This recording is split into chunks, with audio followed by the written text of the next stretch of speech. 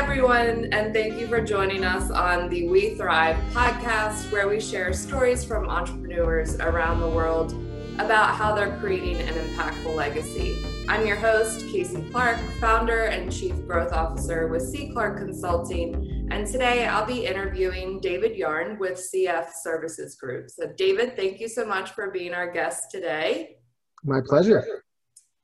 Fantastic. So tell us a little bit about you. Well, as you said, my name is David Yarn.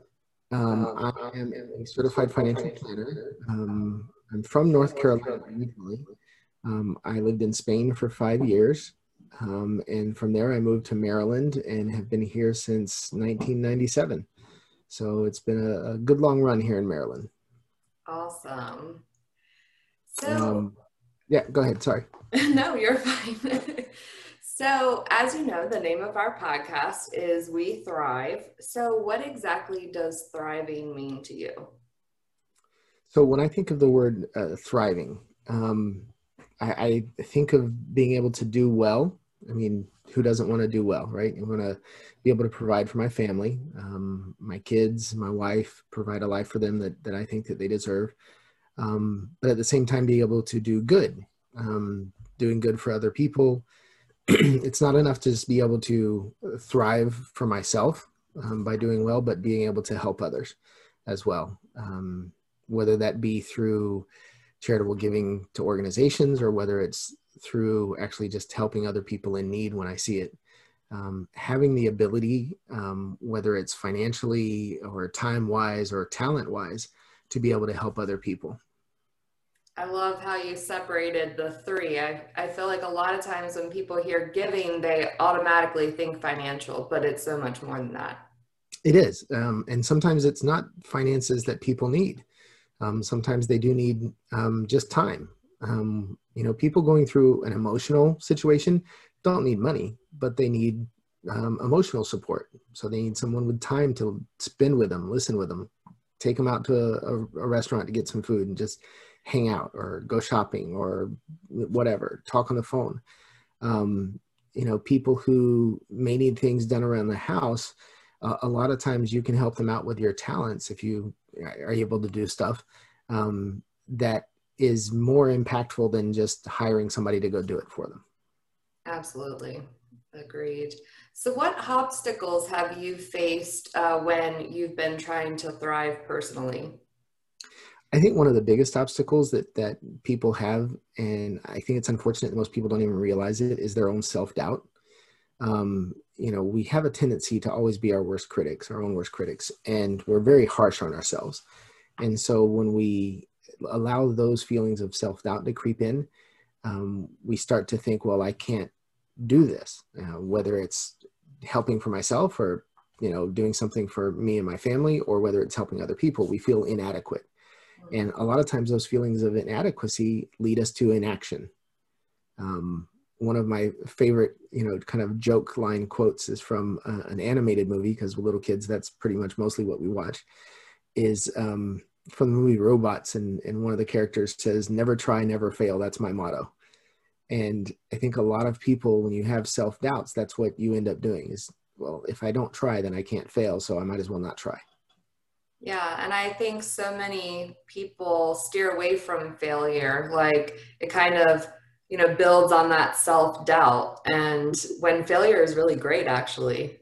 It is, but it's not fun. No, it's not. It's not. I mean, but, that's how you learn and grow. But it's a difficult process. I mean, people would love for life to be easy, but unfortunately, easy doesn't build character. Absolutely. You're just giving us all kinds of nuggets. I love it. So do you have a specific time that kind of stands out to you where that self-doubt was kind of crippling to you? So a while back when I went through a divorce from my first wife, and we were going through the divorce. At the same time, I left my job because I was basically given the choice to either quit or be fired. I had a really bad boss. Things weren't working out. In the year that I had been with her, we were on a team of 4 people, and we'd gone through 10 people in 1 year. Wow. And yeah, it was just not working out for any of us with her. And so I was like, forget it. I'll take my severance and I'll leave. And so I found myself going through a divorce and unemployed and thinking, okay, what am I going to do with my life? How am I going to make through this? I've got to take care of my kids. I have 2 daughters. I'm not going to be, a deadbeat dad, and that's just not who I am. And so I'm going to take care of my daughters. I got to find a way to support them, support myself, and move on with life. And it was a difficult time to get through that. But, you find motivation, and, when motivation lacks, that's when you kick in with discipline and you just keep pushing through. Absolutely. So what are some resources that have helped you get through difficult times like that? Sure. I think that for me, it comes down to 3 things: family, friends, and faith. My family, being able to be there and support me and help me out. Again, not necessarily financially or things like that, but just being supportive. Friends always being there by my side and again, pushing me to be the best version of me that I can be. And then, faith, believing in a power greater than my own, plus believing in myself. You have to learn to believe in yourself as well. And just kind of always relying on those 3 things. Awesome. So if I'm hearing you, it sounds like that common thread is to believe in yourself, like, as the foundation, and that's really how you thrive. You have to. I don't think you can thrive if you don't believe in yourself. Mm-hmm. Because that self-doubt will always pull you down if you let it. You have to overcome it. And it's difficult. It's a daily challenge for most people. And I think even confident people go through periods of self-doubt. And it's kind of like, what we teach our children is, bravery is not never having fear. Bravery is overcoming your fear. Mm-hmm. And the same thing goes for this. Thriving is not necessarily never facing adversity. It's facing adversity and coming out on the other side. Absolutely.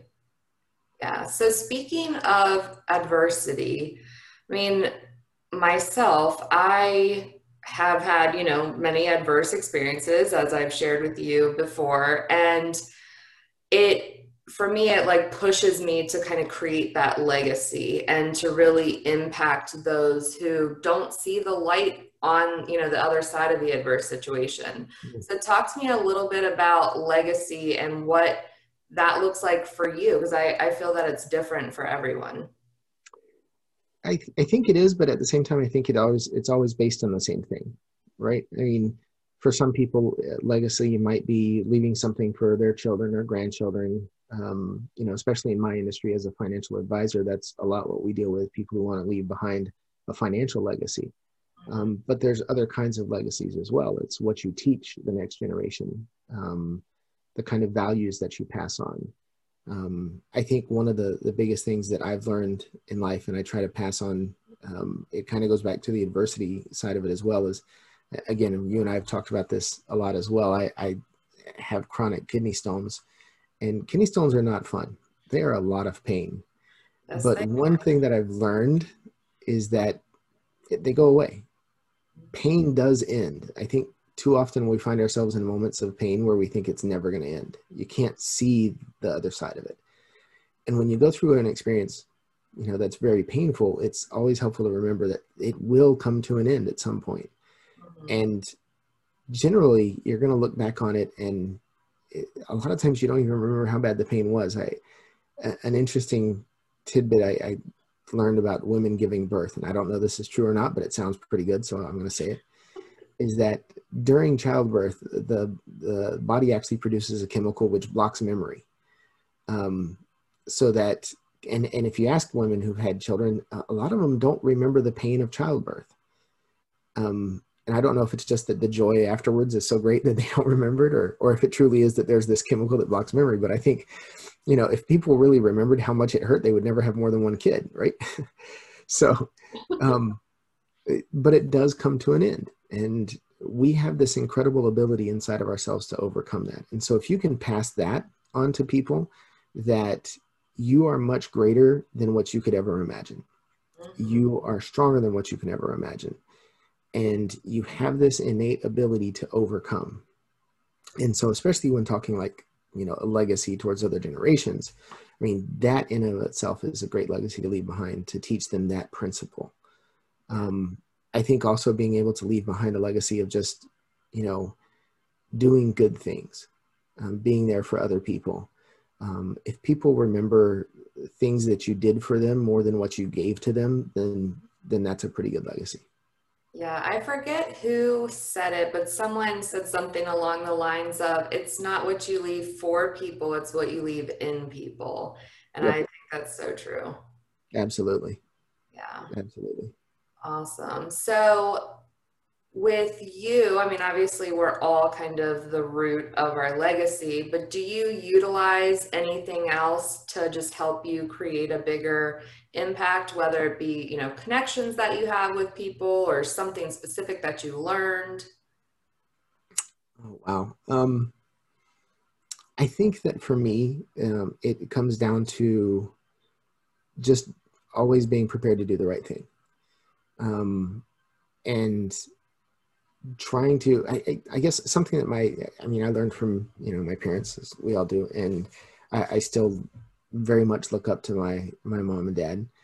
And I think that they've taught me really good values. And some of the things that my dad taught me, he was military. I grew up in a military family down in Fort Bragg, North Carolina. But some of the things and values that he taught me about how to treat other people, being in the military and having command over people, one of the things he taught me was never ask a subordinate to do something that you're not willing to do yourself. Something else he always taught me was, you should be able to talk to the CEO and the janitor the same way and be able to have conversations and a connection with people no matter what their status is in life, right? Absolutely. And then the other thing was, whether you are the CEO or the janitor, take pride in the work that you do and do it to the best of your abilities. And so I think those are things that I try and just live by all the time. Yeah, absolutely. So you've given us countless nuggets so far. So do you have any specific nuggets that you'd like to share or advice for people who are maybe finding it a little difficult to thrive in their life? I do, actually, and there's two of them. I tried to narrow it down to just one, but there's two of them, and they're kind of related, but they're really good. And it's interesting. One came from a 19-year-old kid.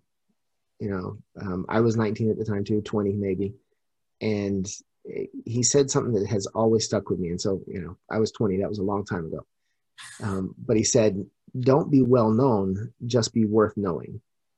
That really stuck out to me and has always been something that it's always impressed me, that nugget of wisdom.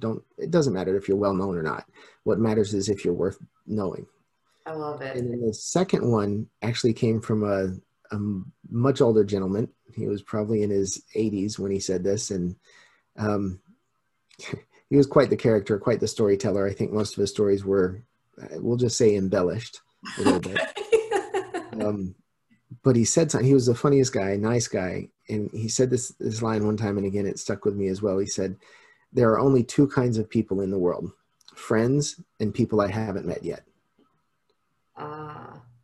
And, that stuck out to me as well. That there's no reason anybody that I meet shouldn't be a friend. Yeah, absolutely. Well, I love it. So do you have any other things that are just burning inside that you'd like to share with our listeners? You really want me to keep talking? I could go on for hours. But, we want to keep the listeners online listening to this thing. Just go out and do your best and thrive. Awesome. I love it. Well, thank you so much for being our guest today. And I'm looking forward to continuing to thrive with you. And I'd also like to thank our sponsor, Stephen Lamar Moore, who produced our podcast music. So thank you all for listening.